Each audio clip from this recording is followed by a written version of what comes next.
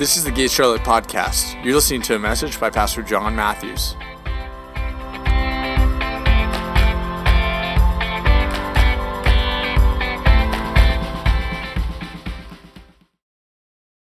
All right, you ready? Sure, I'll turn this off. It's been nice we're meeting more people that have been coming in that said, we watched your stream online and we came and joined you. I'm just curious. It just helps me to know. How many of you, before you came and joined us, maybe you watched us online first? Raise your hand. Awesome. So encouraging to know where so many people through. How many know that the disciples would have loved the worldwide internet? Man, they would have loved that. I mean, we have people reaching out to us that are saying we're watching from Italy, we're watching from England, we're watching from New Zealand, we're watching from Germany, we're watching from Norway, all these different places. Wow. It's amazing. So it's such a treat. Well, this morning I've got a message that's pretty strong on my heart, and it's going to take me a few minutes. I'm going to just tell you that now. I'm not even going to act like it's going to be quick. I'm just being honest with you this morning, but I want you to hang with me because it's probably, if we can deliver it the way my heart's carrying it, I feel like it's probably one of the most important messages I'll preach. And I don't say that often. I really don't. I'm not a hype guy, but one of the things that the Lord, if you know Tiffany and I, and many of you are new, you don't really know. My wife, by the way, was the one leading worship right here in the middle and right here on the front. And we lead this church together. I don't lead, and she's not like my sidekick, So we lead together. And one of the things about us is that we have a heart for restoration. God bless you. We're not scared of messes. We're not scared of people's messes. We're not scared of the things they've done. Matter of fact, it just runs in our DNA. Even beyond people. I mean, we would never, it's funny, we would never even buy a house that's ready to move in, because where's the fun? We just want to rip it apart and make it restored. Some of you are like, no thanks. It's okay. That's just who we are. We love walking through, when we were looking for a home, we love walking through homes, and we love looking at a mess and saying, I can see the potential in this. And that's kind of how often it is when you pastor. Honestly. People have messes. I know you don't, but other people have messes.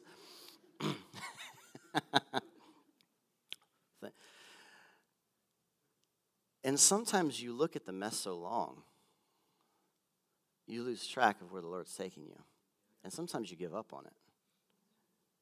And we get in this supernatural culture where I think that if we're not careful, we can almost begin to just say that everything can be fixed with, how do I say this the right way? Some things take intentional effort, that it's things that you're going to have to do to get healthy spiritually, physically, and emotionally.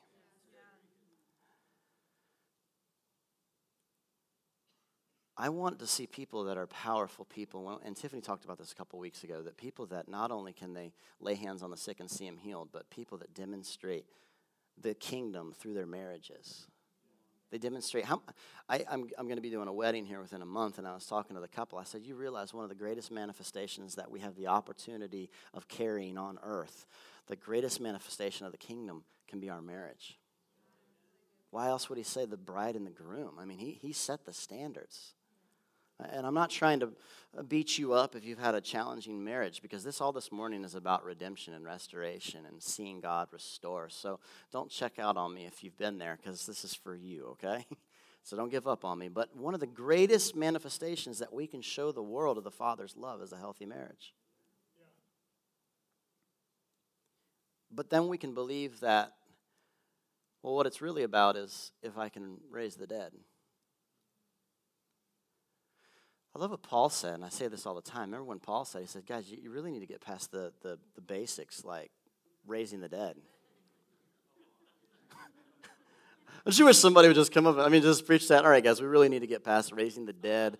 We should have got that like week 1, raising the dead, healing, all that, week 1. Let's get to the real stuff. What was he talking about? Well, Paul was the one that was always talking about being a healthy body. He was always talking about one's an ear, one's an eye. He was always talking about health.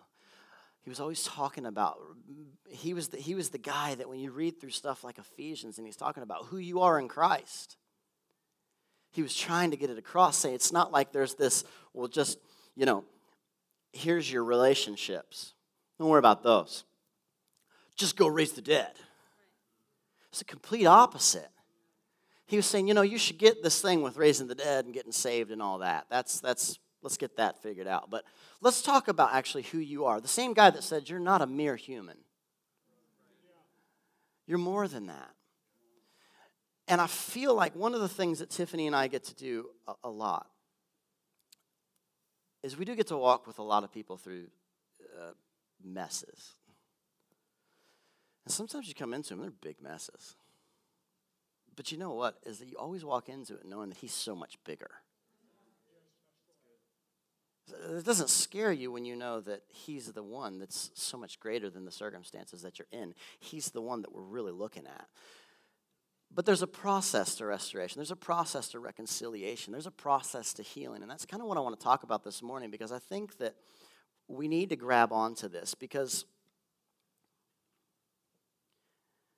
the idea of restoration, it takes a lot of tools. When I have issues with my house, when I have I'm the guy that kind of looks for a reason to buy a tool. I have to be honest with you. I'm like, babe, I could buy a tool for that. She's like, you have 12 friends that own that tool. I'm like, well, yeah, but I don't want to borrow it. And so, right? True story. Calm down.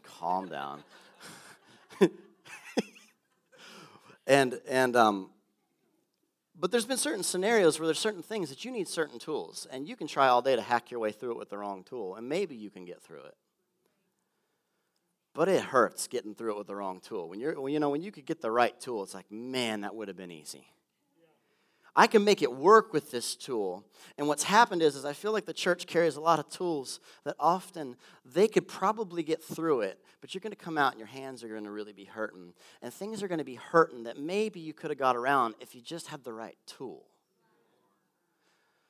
And I feel like the concepts don't change, but he gives us the purpose of statements like going from glory to glory, or truths about the renewing of your mind, is that he's trying to say something that we're always on a journey to become, we're always on a journey to be growing, we're always on a journey to be developing, we're always on a journey to get better tools.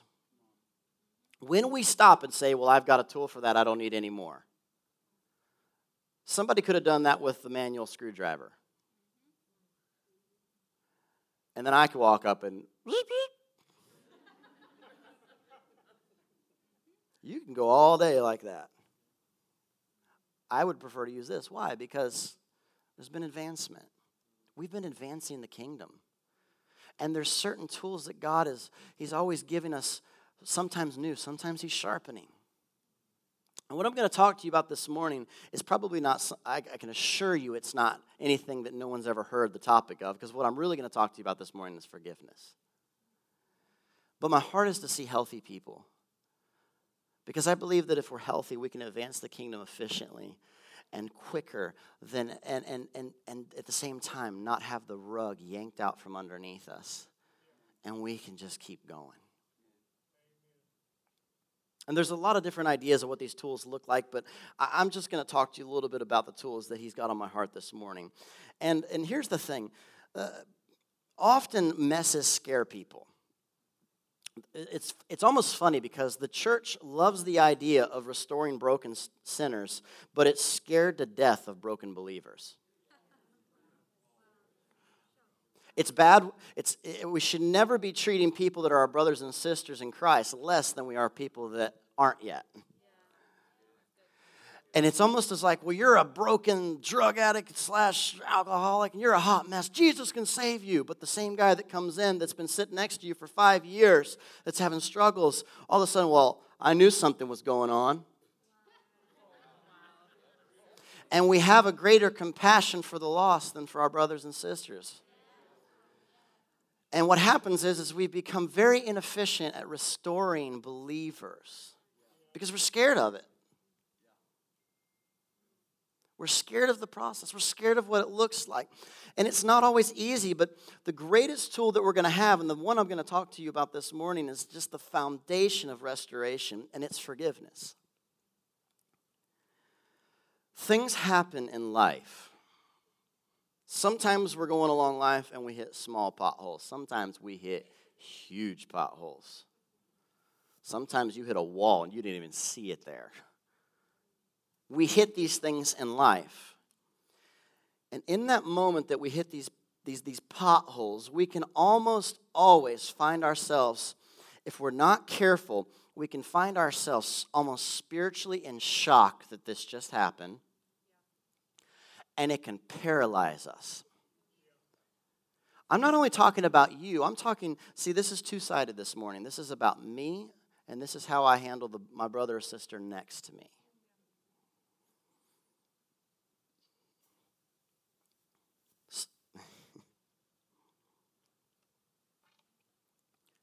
In that moment, whether it be you or whether it be someone around you, that something's happened. They hit a big pothole. Their wheel flew off. Their family's falling apart. In that moment, the spirit realm around you begins to go crazy. Because it immediately begins to go into a battle for your heart. And we're faced with two choices. One is that we can pull away from love, and then we can welcome fear in its place. Or two, we can push into love, and perfect love casts out all fear. I can't fix you. Perfect love can fix you. I just bring it with me.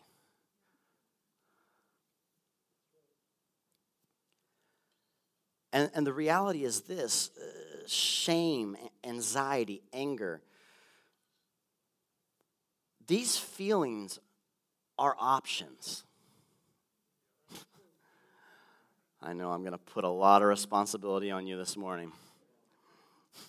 It is options, though. Feelings are options. I was listening to a sermon recently I said this in prayer this morning. I was listening to a sermon by who I think is probably one of the most entertaining preachers on the face of the earth, Joseph Garlington. He sings this whole sermon. He's got a guy that plays the whole thing, and it's just so cool. But he made this remark. He said, me and my wife have just picked up this thing we do in life. He said, if it's something we're going to laugh about down the road, why don't we just laugh about it now? He said, people will even say, we're going to laugh about this one day, but they've chosen a different emotion in the moment. And said, I don't want to lean into joy yet. I want to hang on to fear and anxiety. And maybe somewhere down the road, I'll let go of this and I'll step into joy. If it's something you can laugh about down the road, how about we try to get there now? And so what happens is shame and anxiety, anger, bitterness, all these different feelings, they become presented to us when we hit that pothole, and we get to choose what do we want to grab onto. And I want you to kind of look at it this way. Let's just try to break this down, give you an analogy. Certain spirits, they almost wait around in life at like a bus stop for you to pull over your bus, your life, and pick them up. They're waiting for you.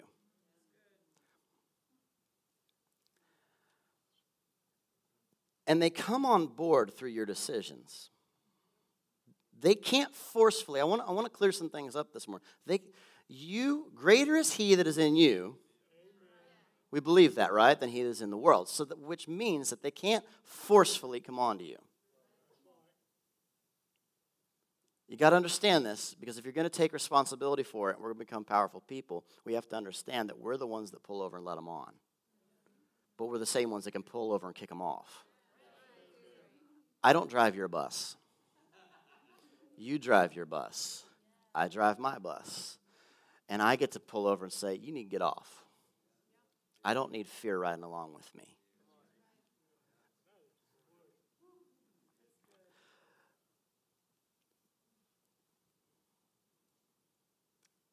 You see, it's our decisions that pick them up.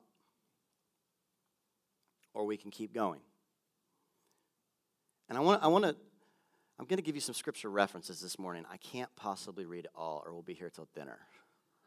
So I'll give you some references. We'll read a couple of them, but I want to just give you a few references of some powerful stories about this. The first one is about somebody that I don't think I've ever preached on before. His name's Absalom. Aren't you glad we don't use those names anymore? But his name actually means, my father is peace. Absalom was the third son of King David. And Absalom has this journey that we get to see in the Bible that I want to read through here in a minute, that he has there's some life events that happened that were pretty big potholes in his life. Some of them he kind of went right into. So if you have your Bibles, go ahead and open up to 2 Samuel chapter 13. But while you're flipping there, 2 Samuel chapter 13, I want you to understand that Absalom, I believe, that was destined for a life of peace. I believe that the Lord had amazing plans for his life. And what happened is he ran into some interesting situations. So let's start off in 2 Samuel chapter 13. I'm going to skip around a little bit, but I want you to see the story of what he goes through. It says, in the course of time, Amnon, the son of David, fell in love with Tamar, the beautiful sister of Absalom, son of David. Pause. A little weird, but it was his sister too. And Amnon became so obsessed with his sister Tamar that he made himself ill, and she was a virgin. It seemed impossible for him to do anything to her. Now, Amnon had an advisor named Jonadab, son of all these other people.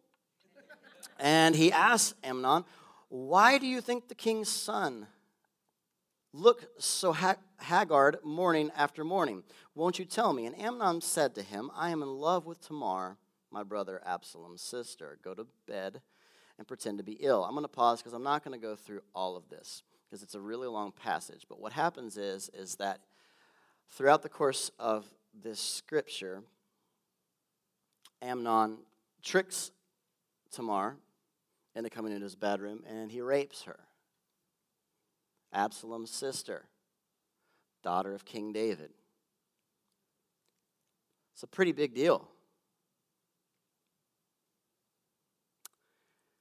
If you read on,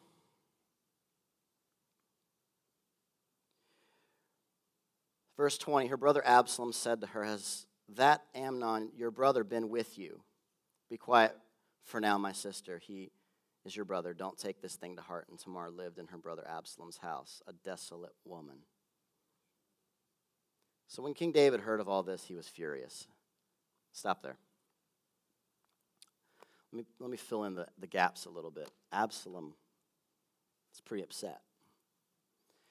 He knew what happened. He took it to King David. King David was furious, but King David did nothing. If you read through it, he didn't do anything for the situation. So here's Absalom. And out of anger and rage, he goes on and he actually hires a servant to murder Amnon. You think your family has issues. It's pretty bad stuff.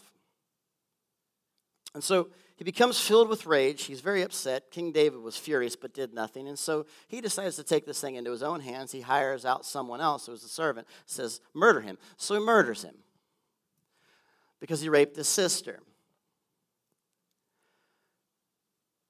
I want you to begin to recognize something. What can happen when bitterness begins to come in is that bitterness will occupy your life. And when it comes in, it will always evict peace, hope, and joy.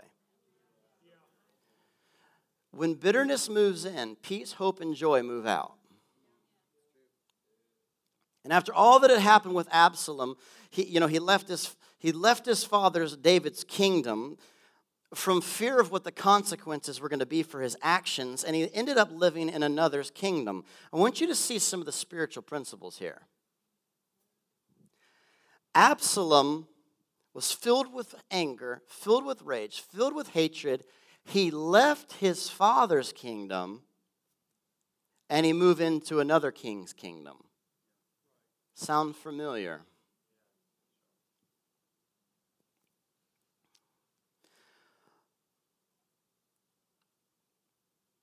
Along the way, someone named Joab comes into the picture, and he begins to push the family for reconciliation.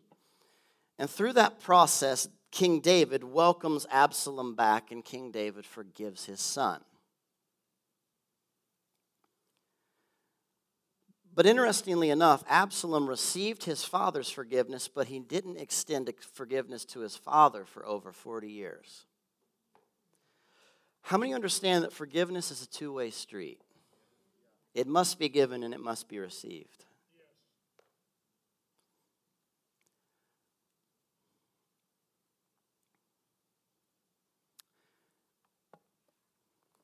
If we read on, and I'm going to read another piece of the passage in chapter 15, verse 1, 2 Samuel says, "And in the course of time, Absalom provided himself with a chariot and horses and with 50 men to run ahead of him. He would get up early and stand by the side of the road leading to the city gates. And whenever anyone came up with a complaint to be placed before the king, his father, for a decision, Absalom would call out to him, 'What town are you from?' And he would answer, 'Your servant is from one of the tribes of Israel.' Then Absalom would say to him, 'Look, your claims are valid and proper, but there is no representative of the king to hear you.' And Absalom would add, 'If only I were appointed judge in the land, then everyone who has a complaint or case could come to me, and I would see that they receive it.'" Here's something interesting. Bitter and offended people attract complaining. Bitter and offended people attract complaining, and if they don't attract it, they will find it. Here's Absalom. His dad extended forgiveness to him. His dad was the one that provided chariots and horsemen and all this. And here he is. His dad forgives him, but he doesn't respond with forgiveness to his dad. So here we are down the road. Now what he's doing is what? He's sitting at the gate of the city waiting for people to come through with complaints. Because that's what bitterness and offense looks for, is complaints. And he's waiting there. He said, well, if only I was king, if only I had been the one that was really in charge of this situation, wouldn't happen. And so he begins to operate from this place of an extremely unhealthy, bitter, offended heart. And so, interestingly enough, is that he's been given the chariots, the horses, and the men who represent the king's kingdom. I want you to get this. People love to paint it like it's kingdom. Offended people try so hard to make it look like it's kingdom. Absalom had everything that looked like his dad's kingdom. But he was working from a place of trying to tear down what had been built. Often people that are bitter and offended, one of the things that we do is the first thing that we try to do is make it feel like it's God that we feel this way. Because if that's the case, I can blame him and not me. This is, I know it's challenging, but if you hang on, we'll get there. Because there's so much unneeded offense. There's so much unneeded bitterness. And there's too many people that are desolate and hopeless because they just have walked in unforgiveness.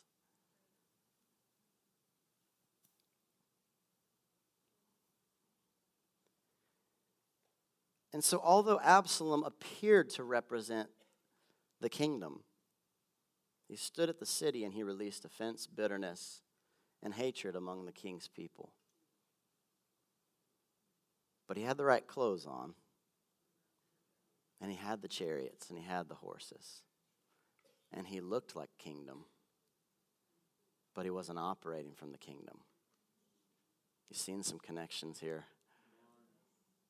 I love it when I find passages in the Old Testament, in the Old Covenant, that are pointing towards things that are going to come. And this is one of them. I want you to get this. Anytime that you feel the permission in your heart to judge someone, to warn others, and to attempt to win their hearts through your side of the story, it's almost always rooted in offense. Anytime you feel the permission in your heart to judge someone, to warn others, and attempt to win their hearts through your side of the story, it's almost always rooted in offense. Because bitter roots will provide bitter fruit. And the intention behind these conversations is always this.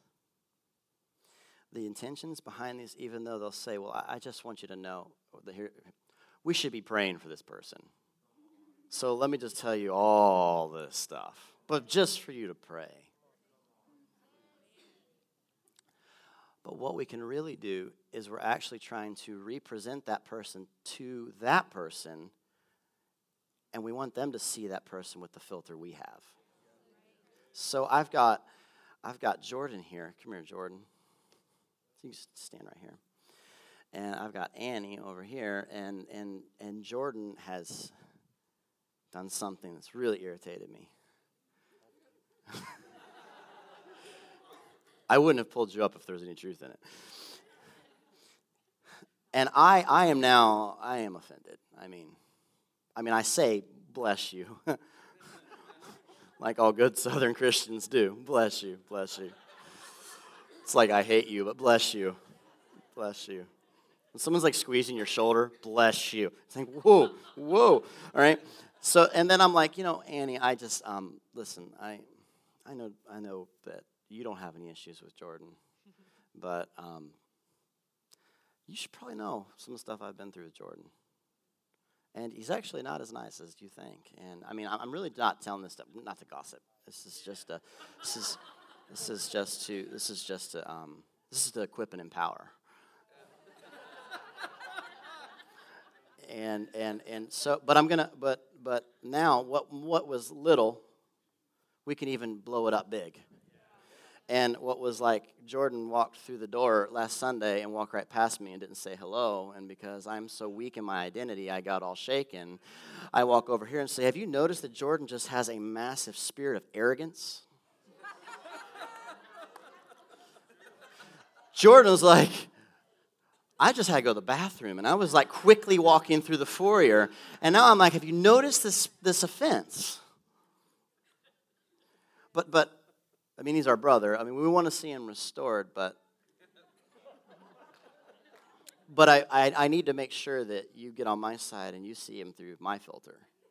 So now I've been kind enough to bring you into my offense and bitterness. And instead of a church that equips and empowers, we're cutting people's legs out from underneath them and calling it prayer. Listen, guys, this is hard stuff. You guys can sit down. We really do love you guys. Listen, Absalom stood at the gate. He looked right. He looked like kingdom. He smelled like kingdom. He talked like kingdom. But he was operating from a place that was not kingdom. It was not his father's kingdom. Honor always desires to present someone the way the Father sees them. You see, if I were in an honoring position, and first of all, I don't need to bring her into it if it didn't have anything to do with her. You do not need to bring them in if it doesn't involve them. We do understand that piece, right? Like, so we don't publicly crucify. Anyways. Honor says, yeah, that happened and she saw it. Let's say it really was something rude happened. Honor is to be able to go over here and she says, wow, what happened there? You know what? He really is honestly filled with the love of the Lord. And he's just, maybe had a rough day or whatnot, but I can actually see in him what the Lord sees in him. Honor's intention is to get someone else to see someone through how the Lord sees them. That's what honor is. Bitterness always desires to present someone through the filter of my emotions. Because you made me angry, so now you're the devil in flesh. But the reality is that I was weak in my identity. And now I'm blaming you for something that was really me. And I need to get everybody else to join up because it's just less pressure on me. Because now everybody sees it in him because you planted seeds in everyone. When we could plant seeds of honor. Or say, he was a little short with me, but, honestly, I know his heart.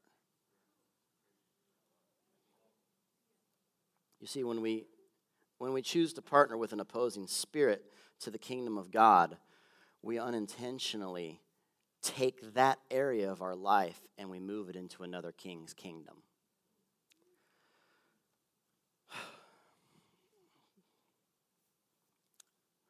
Maybe it's relationships.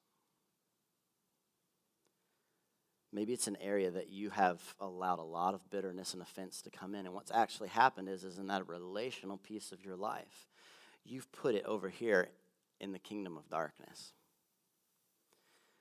And I just can't figure out why all my relationships don't work out. Everyone is so messed up. Not me. What's wrong with all these people? I mean, everywhere I go, the grocery store, church, I'm surrounded by mean people. Could it be that this area of your life is in the wrong kingdom? And it's operating from the wrong place. He can't take it. The enemy can't come into your life and say, I'm going to take your, that piece of you that's emotions, and I'm going to yank it into my kingdom. No. You're driving the bus. You pull over. You open the door. You welcome them on. But then it becomes that you begin to have in this area of your life, you have these different oppression, depression, anger, whatever it is. It's just constantly talking. And here we are.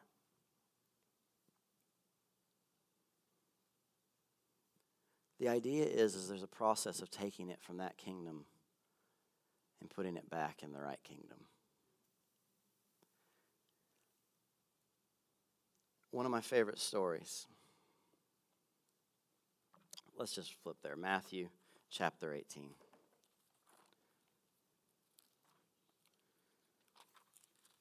Matthew chapter 18, verse 23.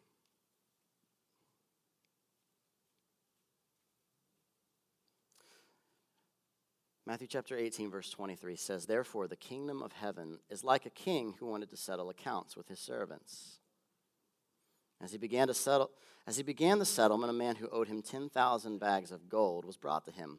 I've heard many, many different ideas what that could be like today, but the most recent that I saw is that could be like $1 million today. That's a lot of money to owe somebody. And since he was not able to pay, the master ordered that he and his wife and his children and all that he had be sold to repay the debt. And at this, the servant fell on his knees before him. Be patient with me, he begged. I will pay back everything. The servant's master took pity on him and canceled the debt and let him go. This is not like over $100, guys. But when the servant went out, he found one of his fellow servants who owed him 100 silver coins. And he grabbed him and began to choke him. Pay back what you owe me, he demanded. His fellow servant fell to his knees and begged him, "Be patient with me, and I will pay it back." You'd think he would have been smart enough to catch on to, like, you just acted this way. And then but he refused, and instead he went off and had the man thrown into prison until he could pay the debt. When the other servants saw what happened, they were outraged and went and told their master everything. Stop right there. Let's make sure we're on the same page. The other servants are the servants of the master who he owed a massive amount of money to. So let's look at this. Here he is. He owes, I don't know if $1 million is accurate or not, but we'll just use that number. He owes $1 million. He's begging him, "Please, please, I'll take care of this." There's no way he's going to be able to take care of this. So the master has mercy on him, says, "Your debt is forgiven. It's canceled." He leaves there. He's skipping down the street happily. And he sees a guy that owes him $10. He says, "You owe me money." And he grabs him and starts to choke him. Some of the servants from this master see what happens. And they say, "This is nuts. We just saw him get forgiven of $1 million. We're going to go tell our master what just happened." So then the master called the servant in. He said, "You wicked servant, I canceled all the debt of yours because you begged me. Shouldn't you have the same mercy on your fellow servant just as I had on you?" And in anger, his master handed him over to the jailers to be tortured until he should pay back all that he owed. This is how my heavenly Father will treat each of you unless you forgive your brothers and sisters from your heart. And the awkward silence goes through the room.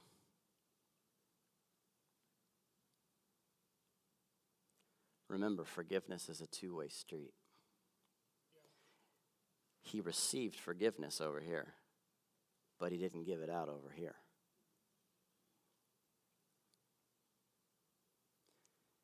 Now, this passage is strong. I don't believe that it would be intended to say that if you don't forgive, the Lord's going to throw you into a prison to be tortured the rest of your life. I don't believe that would be what it would implement. But I will say this. I heard Danny Silk say it this way one time. He said, when you don't extend forgiveness as you've been told to, it's like hooking up a drip. You know, when you go to the hospital, a drip of morphine or whatever. He said, it's like hooking up a drip of poison on your life. And he said, it's as if you're going around with this drip of poison hooked up to you. And that poison gets into your mind, that poison gets into your spirit, that poison even can get into your body. And this passage talks about being handed over to the tormentors. But it happened the moment that this servant decided to pull off his bus off the road and pick up these spirits. And then he goes over and says, "You owe me money." Well, wait a minute, you just got forgiven of like $1 million. And unforgiveness is there. And what happens? Drip, drip, drip. Like it or not, when we decide not to forgive, we welcome this stuff in our life.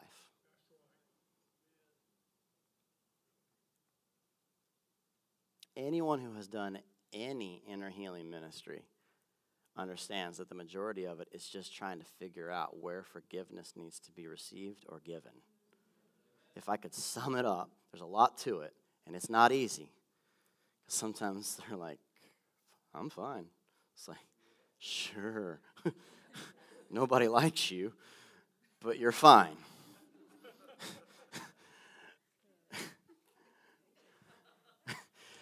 And we're saying, okay, well, let's just hear the voice of the Lord. What's the Lord saying? I don't hear anything.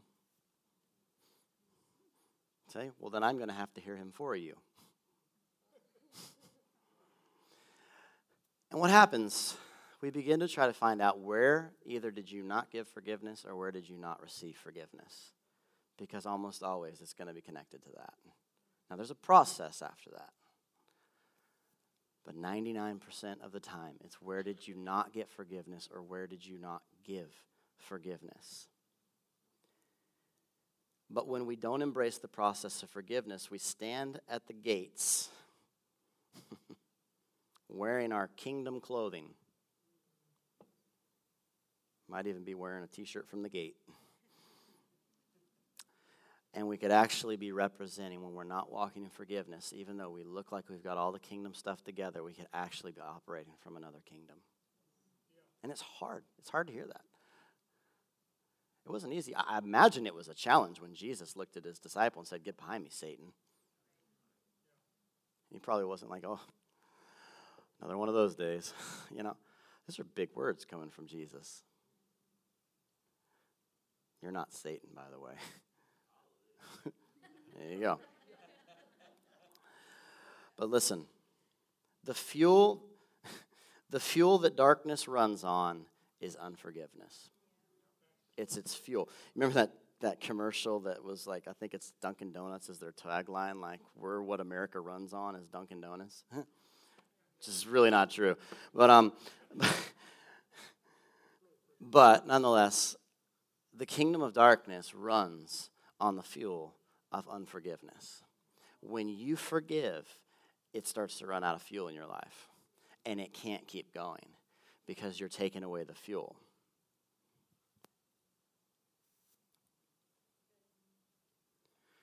I got to hurry up. I got way too many notes. Still with me? Hang in there. Let's talk about Joseph. He's a fun one. I'm going to have to recap because I don't have time to go through the whole story. But you know the story. Here's Joseph. He's a young man. He starts to have dreams about being royalty. Probably wasn't the best idea to how he told his brothers about it. Guys, you're going to bow to me, just so you know. I mean, probably wasn't the wisest way of handling it. But nonetheless, he's having dreams. He's having favor. He's having this thing with royalty. And all of a sudden, the favor on him begins to disrupt everything in the household. Favor will disrupt things. Favor will make things show up in people that you never knew was there. When you can hang around people with favor and blessings that you don't have or you're believing for and you can celebrate them, that is a testimony of what God has done in your life. And here they are. They're a little bit frustrated with Joseph, and so what do? Well, we're going to get rid of him. So how about this? How about we just throw him in a hole? Again, you think your family's got issues. Let's just take our brother, throw him in a hole, let him die. And so what do? Throw him in the hole. And so then they change their strategy, and they say, well, let's do this. I'll tell you what, let's sell him into slavery. Because at least we can get him way far away. It's funny if you know the end of the story. And so they sell him into slavery, and Joseph walks in such extreme favor on his life that here he goes from slavery, basically walks his way up into being the overseer of all the land. Isn't that just the story of God? Even when everybody threw you out, I can take you from slavery to royalty. Sound familiar? Another one of those things pointing towards the new covenant.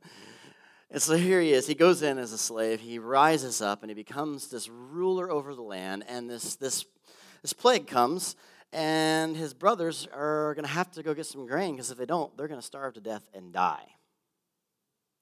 So where do they have to go? Come on, you know the answer. Joseph. They don't know that. They have to go, and they have to get grain. So they walk in. Love this story. They walk in. They don't know it's him. He knows it's them, your Bible says. He recognizes his brothers. Now, can you imagine the moment that runs through, the thoughts that are running through his head? I have all authority now to demolish you. Could be a thought. I'm not saying he had that thought. That might be some of our thoughts, like, yeah, how do you like me now? And so They come in, and here is Joseph, and he sees his brothers, and they are now at his mercy. We need grain or we die. The same guys that threw him in a hole to die, same guys that sold him into slavery, are now before him saying, we need something from you. Where am I going with this? I don't care how, please don't take this insensitive. There is no story in this room that is too bad that forgiveness can't overcome.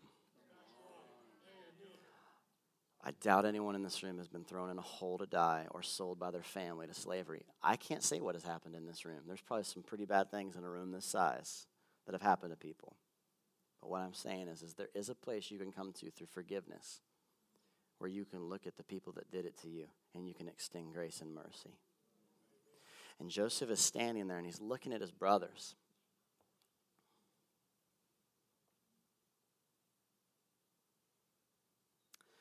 And he begins to go through this amazing process of this reconciliation. It's weird how it goes down. I don't have time to read it all. It's in Genesis, I think, 32 or 37. He goes through this process.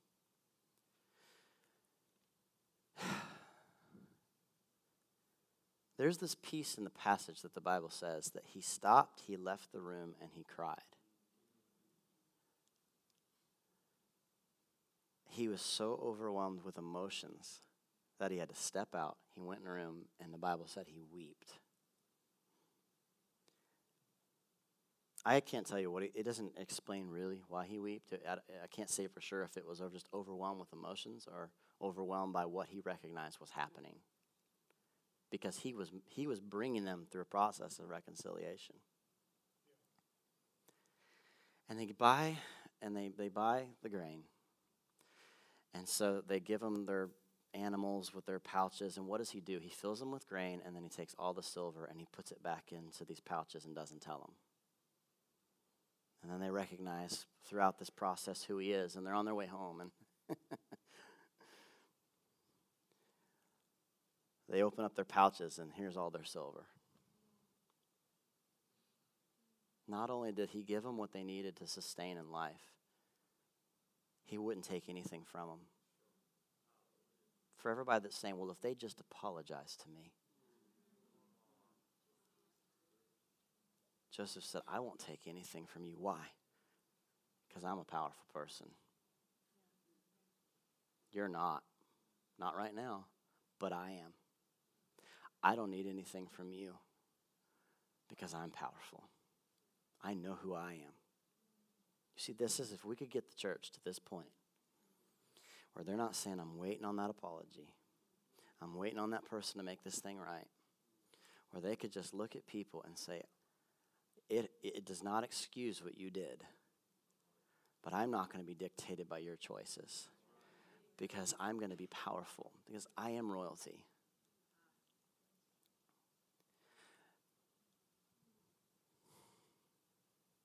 He didn't require a thing from them.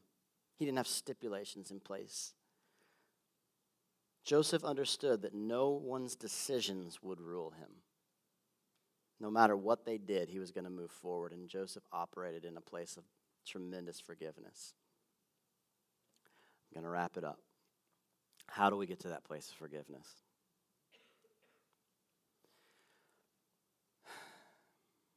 I believe probably one of the most powerful ways to enter into a place of forgiveness is through compassion. It's hard to have compassion when someone hurt you. But it may depend on what your definition of compassion is. Because my definition of compassion is seeing someone else how the Lord sees them. I had this dream. I've had a number of dreams, and I didn't realize it actually until I was preparing today's message. And I heard a testimony that brought it back to mind. There was a story of a young man who told this story. He was going through inner healing, and he hated his father. And he began to tell the stories of how his dad would tie him up to trees and beat the children with hoses. Like, this was recently. He would tie the kids up and, whip them, on a post. And he just hated his dad. And this person was trying to take him through this process of healing. He said, I need you to do this. He said, I need you. We're not going to get into forgiveness unless we can somehow get compassion. He said, so you're not going to get it on your own because you're filled with emotions that are hatred, anger. He said, but you have to try to tap into what the Lord sees in your dad. And he said, so here's all I want you to do. He said, I want you to pray a prayer and say, how do you see your dad? How does God see your dad? And he prayed a prayer, and he said, when I saw it, he said, I saw a baby. He said, my dad turned into a baby, and the baby was absolutely incapable of being able to raise children. And he said it didn't excuse his actions, but it launched him into a process of forgiveness because he began to see what the Father was seeing. I have had dreams about people, a number of people, that were really causing problems. And in the dream, every single time they would turn into a baby. I can tell you 2 or 3 people that they would be, next thing I know, I would be like, oh, I want to lay hands on you. Just frustrated, you know? And then all of a sudden, they were a baby in my arms. And the Lord began to speak to me and say that some people, listen, does not excuse actions. That's not where we're going with this. But you need to see them how the Father sees them. And sometimes he sees them through the lens of people that have no capability at this point of doing what you're expecting of them. So either you can stay tied up and offended for the rest of your life with that person, or you can do your best and say, I'm going to see them how the Father sees them, and I'm going to extend forgiveness. And when that day comes where I'm walking in my identity as royalty and they come back, whether they've forgiven me or not, I can look at them and say, I don't need anything from you. I love you, but I don't need anything from you.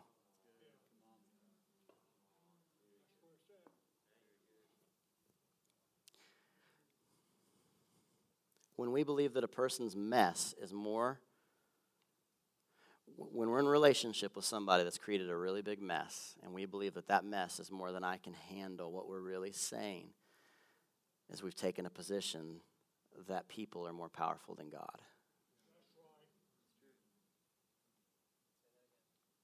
When we believe that a person's mess is more than I can take, I have positioned myself to believe that people and their actions is more powerful than God.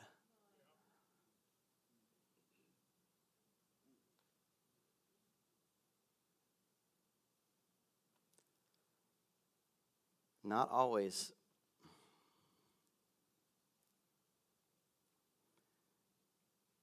Circumstances don't always change just because your thinking changed.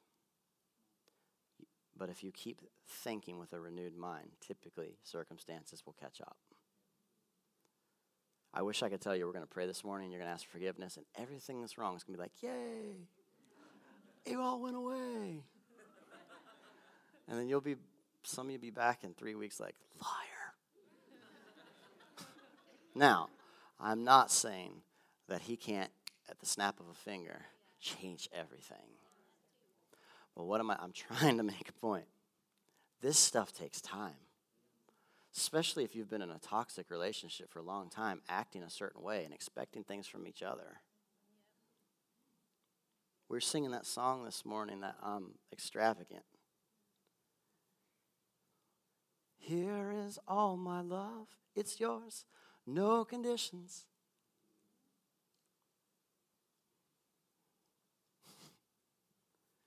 What if we actually lived that way? Do you want strong marriages? I'm telling you, I'm giving you what I believe with all my heart to be some of the best advice I could give you, is that you have to be a strong person and your spouse has to be a strong person. But if you're always waiting for the other person to change to fix your marriage, you're going to be waiting for a long time. You're just getting off at every stop with that bus. Open, close, open, close. Come on in, depression. Open, close. We had a great Sunday. Get off, depression. A week later, come back on, depression. Open, close. Open, close, open, close. But there is a way to operate from a place that says, I'm going to keep my love on towards you. Now, I have boundaries. You're not going to walk on me.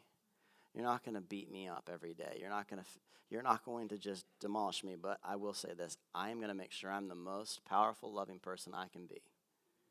And that's my responsibility in this relationship. It doesn't matter if it's a spouse, if it's a person in this room, if it's a family member. I have to be the most powerful person I can be. And then we'll deal with the rest of it. I find when people take that, things just work out. So often, not always, but so often, things begin to work out. Last page. So let me give you a couple tips. If you're going through this process, don't be afraid to tell God what you're going through. Have you read the Psalms?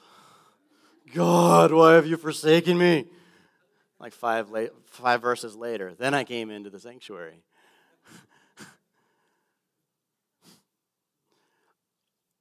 Tiffany said something about this in prayer this morning. Don't be afraid to tell God how you feel. He's good. You're not going to scare him. He's not going to be like, whoa, didn't see that one coming. Tell him. David did it. He just poured out like, this is terrible. Interesting how sometimes that's part of the process, though, is actually opening up. And sometimes you don't even know it, but when you're venting to God, you're actually detoxing. Because some of you have carried this stuff around for so many years, and you are spiritually toxic to yourself. And the first step may just be telling God how you feel. He's good. Don't worry about him. He's a big boy. He's good. You know when your heart's fully operating from a place of forgiveness? When you can bless what you once cursed. I always tell people are like, well, I think they're with me. Ask them to pray blessing over you. Well, all of a sudden you're like, oh, no, they're not.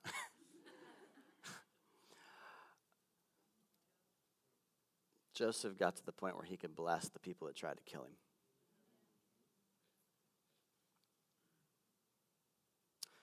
Compassion is believing what God says about another person. I'm just going to recap it. The question is this. I wish that, gosh, it feels so heavy. I know it's heavy, but we got to go there. We got to go. Let me finish, and I'll give you some hope.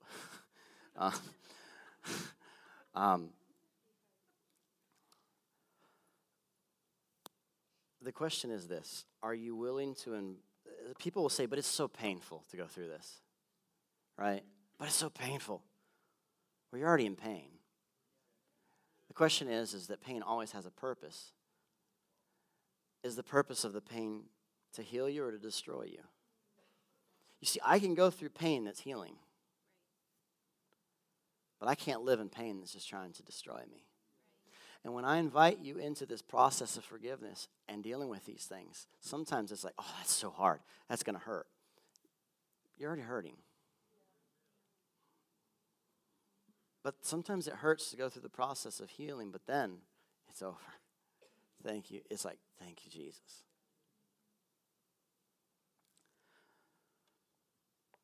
The word the Lord gave me was a couple things to why I preach this. One, he said, John, we're going to begin to take the entire house through mass reconciliation, like relationships to each other, spouses, everything. There's going to be a mass restoration.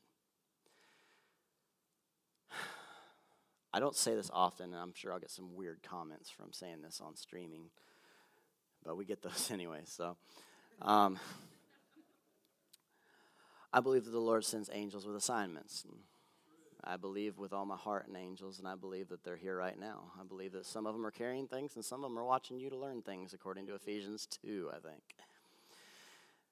One of the things that many people don't know is that we have two angels that stay with us as a part of this ministry. And we know their names. We've been told their names by many prophetic people that have come through this house that have never talked to each other.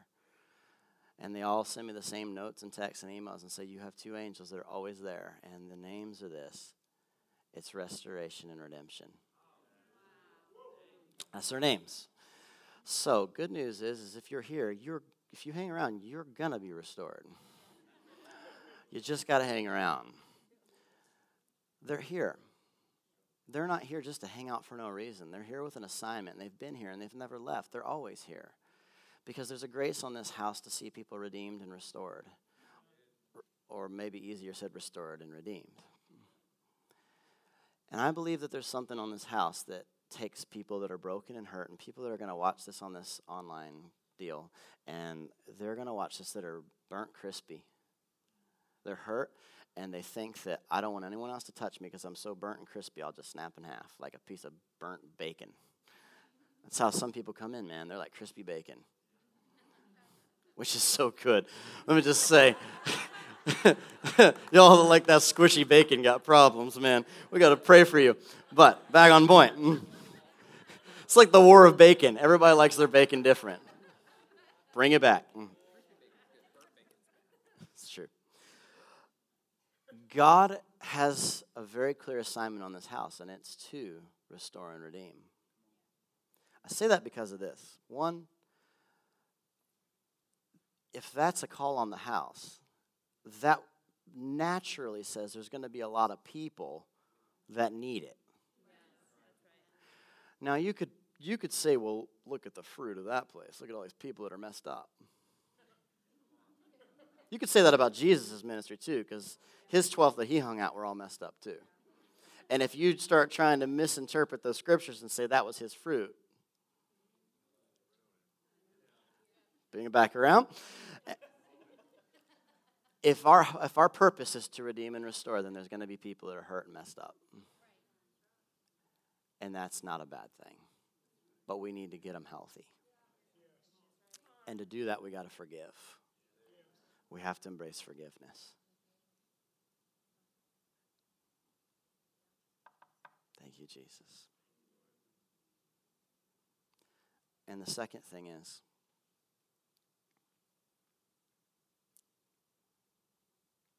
are you willing to pay the price to stand with people that no one else wants to stand with?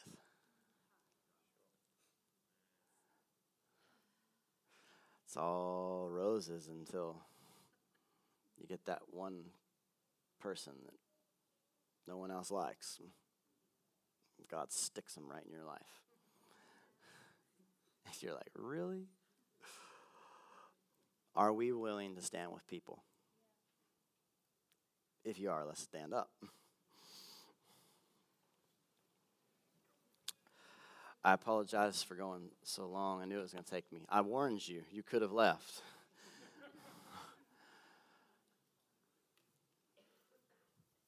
I want you just to close your eyes for a minute.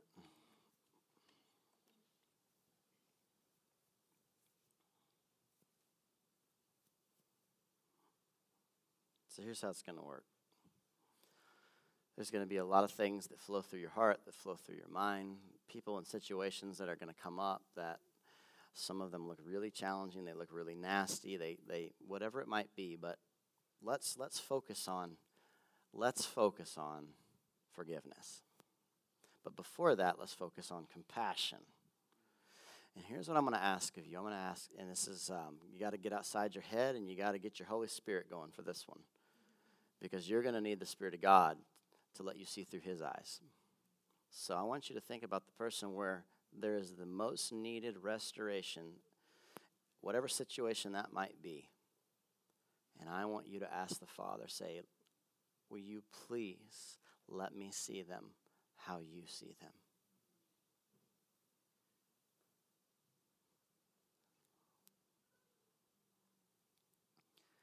Will you please let me see them how you see them?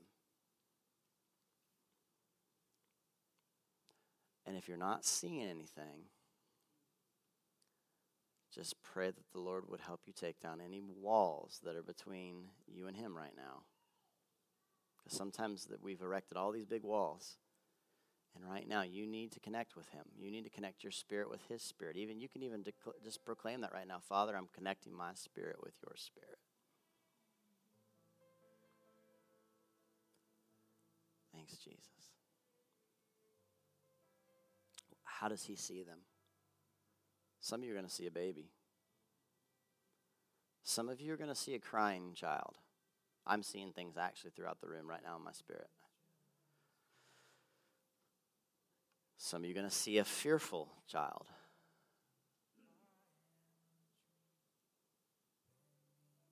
How do you see him? Because this is step one.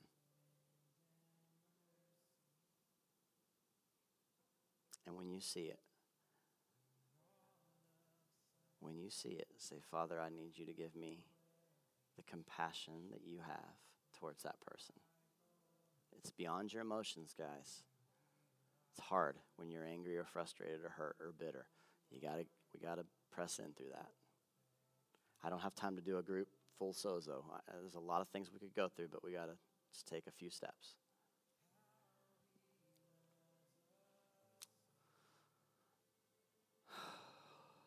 Lord, show me what you see and give me your heart towards that person. Show me what you see and give me your heart. I know it can hurt. Some of this stuff can hurt. Now, I want you to extend forgiveness towards that person. Say, well, they haven't asked for it. That's okay. This is for you right now. It's forgiveness. Reconciliation is a two-sided street, but right now you're going to forgive them. So, Lord, I forgive that person. I forgive them. I see them how you see them. I see that, Lord, it doesn't excuse their actions, but I forgive them. Because I want to be powerful. I want to be whole.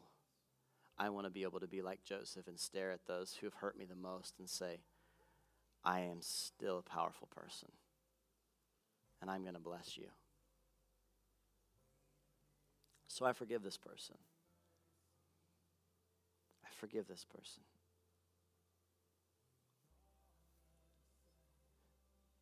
Now, all of the things that I've picked up on the ride, anger, depression, frustration, hopelessness, fatigue, you name it. Every bus stop I've stopped at, I'm saying it's time to get off. Because perfect love casts out all fear. So get off.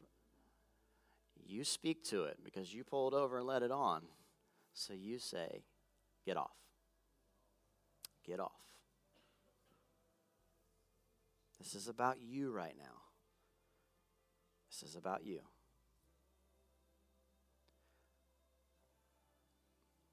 All right? Now, we're going to pull up to the next bus stop, which is the Kingdom stop. And you got an empty bus now. And you need to welcome on hope, peace, joy, obviously love, courage, endurance. Right now, just say, I welcome you in. I welcome you in. I welcome you in. Even though maybe your circumstances have yet to change, I am going to walk in love. I welcome you in.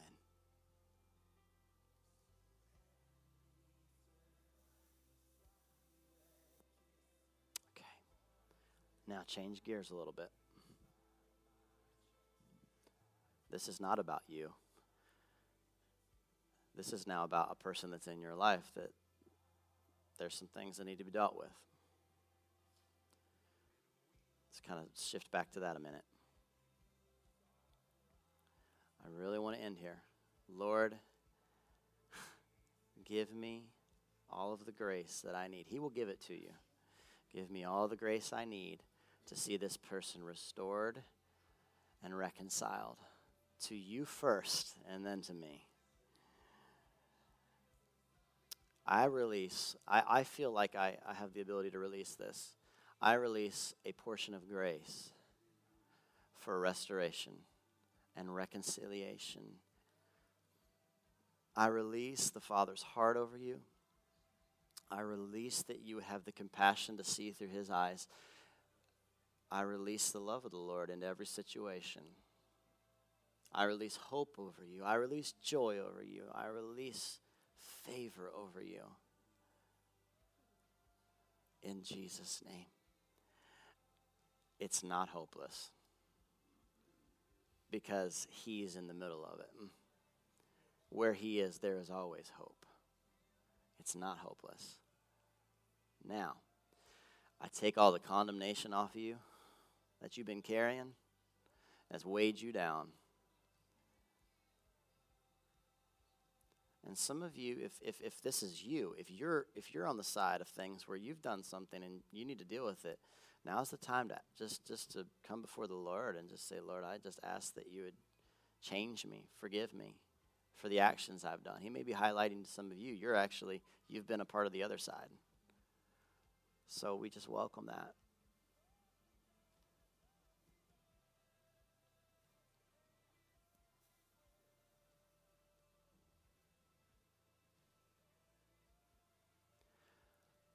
I pray that there would be a spirit, pray that the spirit of reconciliation, which is your heart, would just fill every home, fill every family, every situation that you're facing that needs reconciliation. We just release it throughout this room. And we believe you for testimonies of how the goodness of God showed up in the middle of what was really dark. And he showed up. In Jesus' name.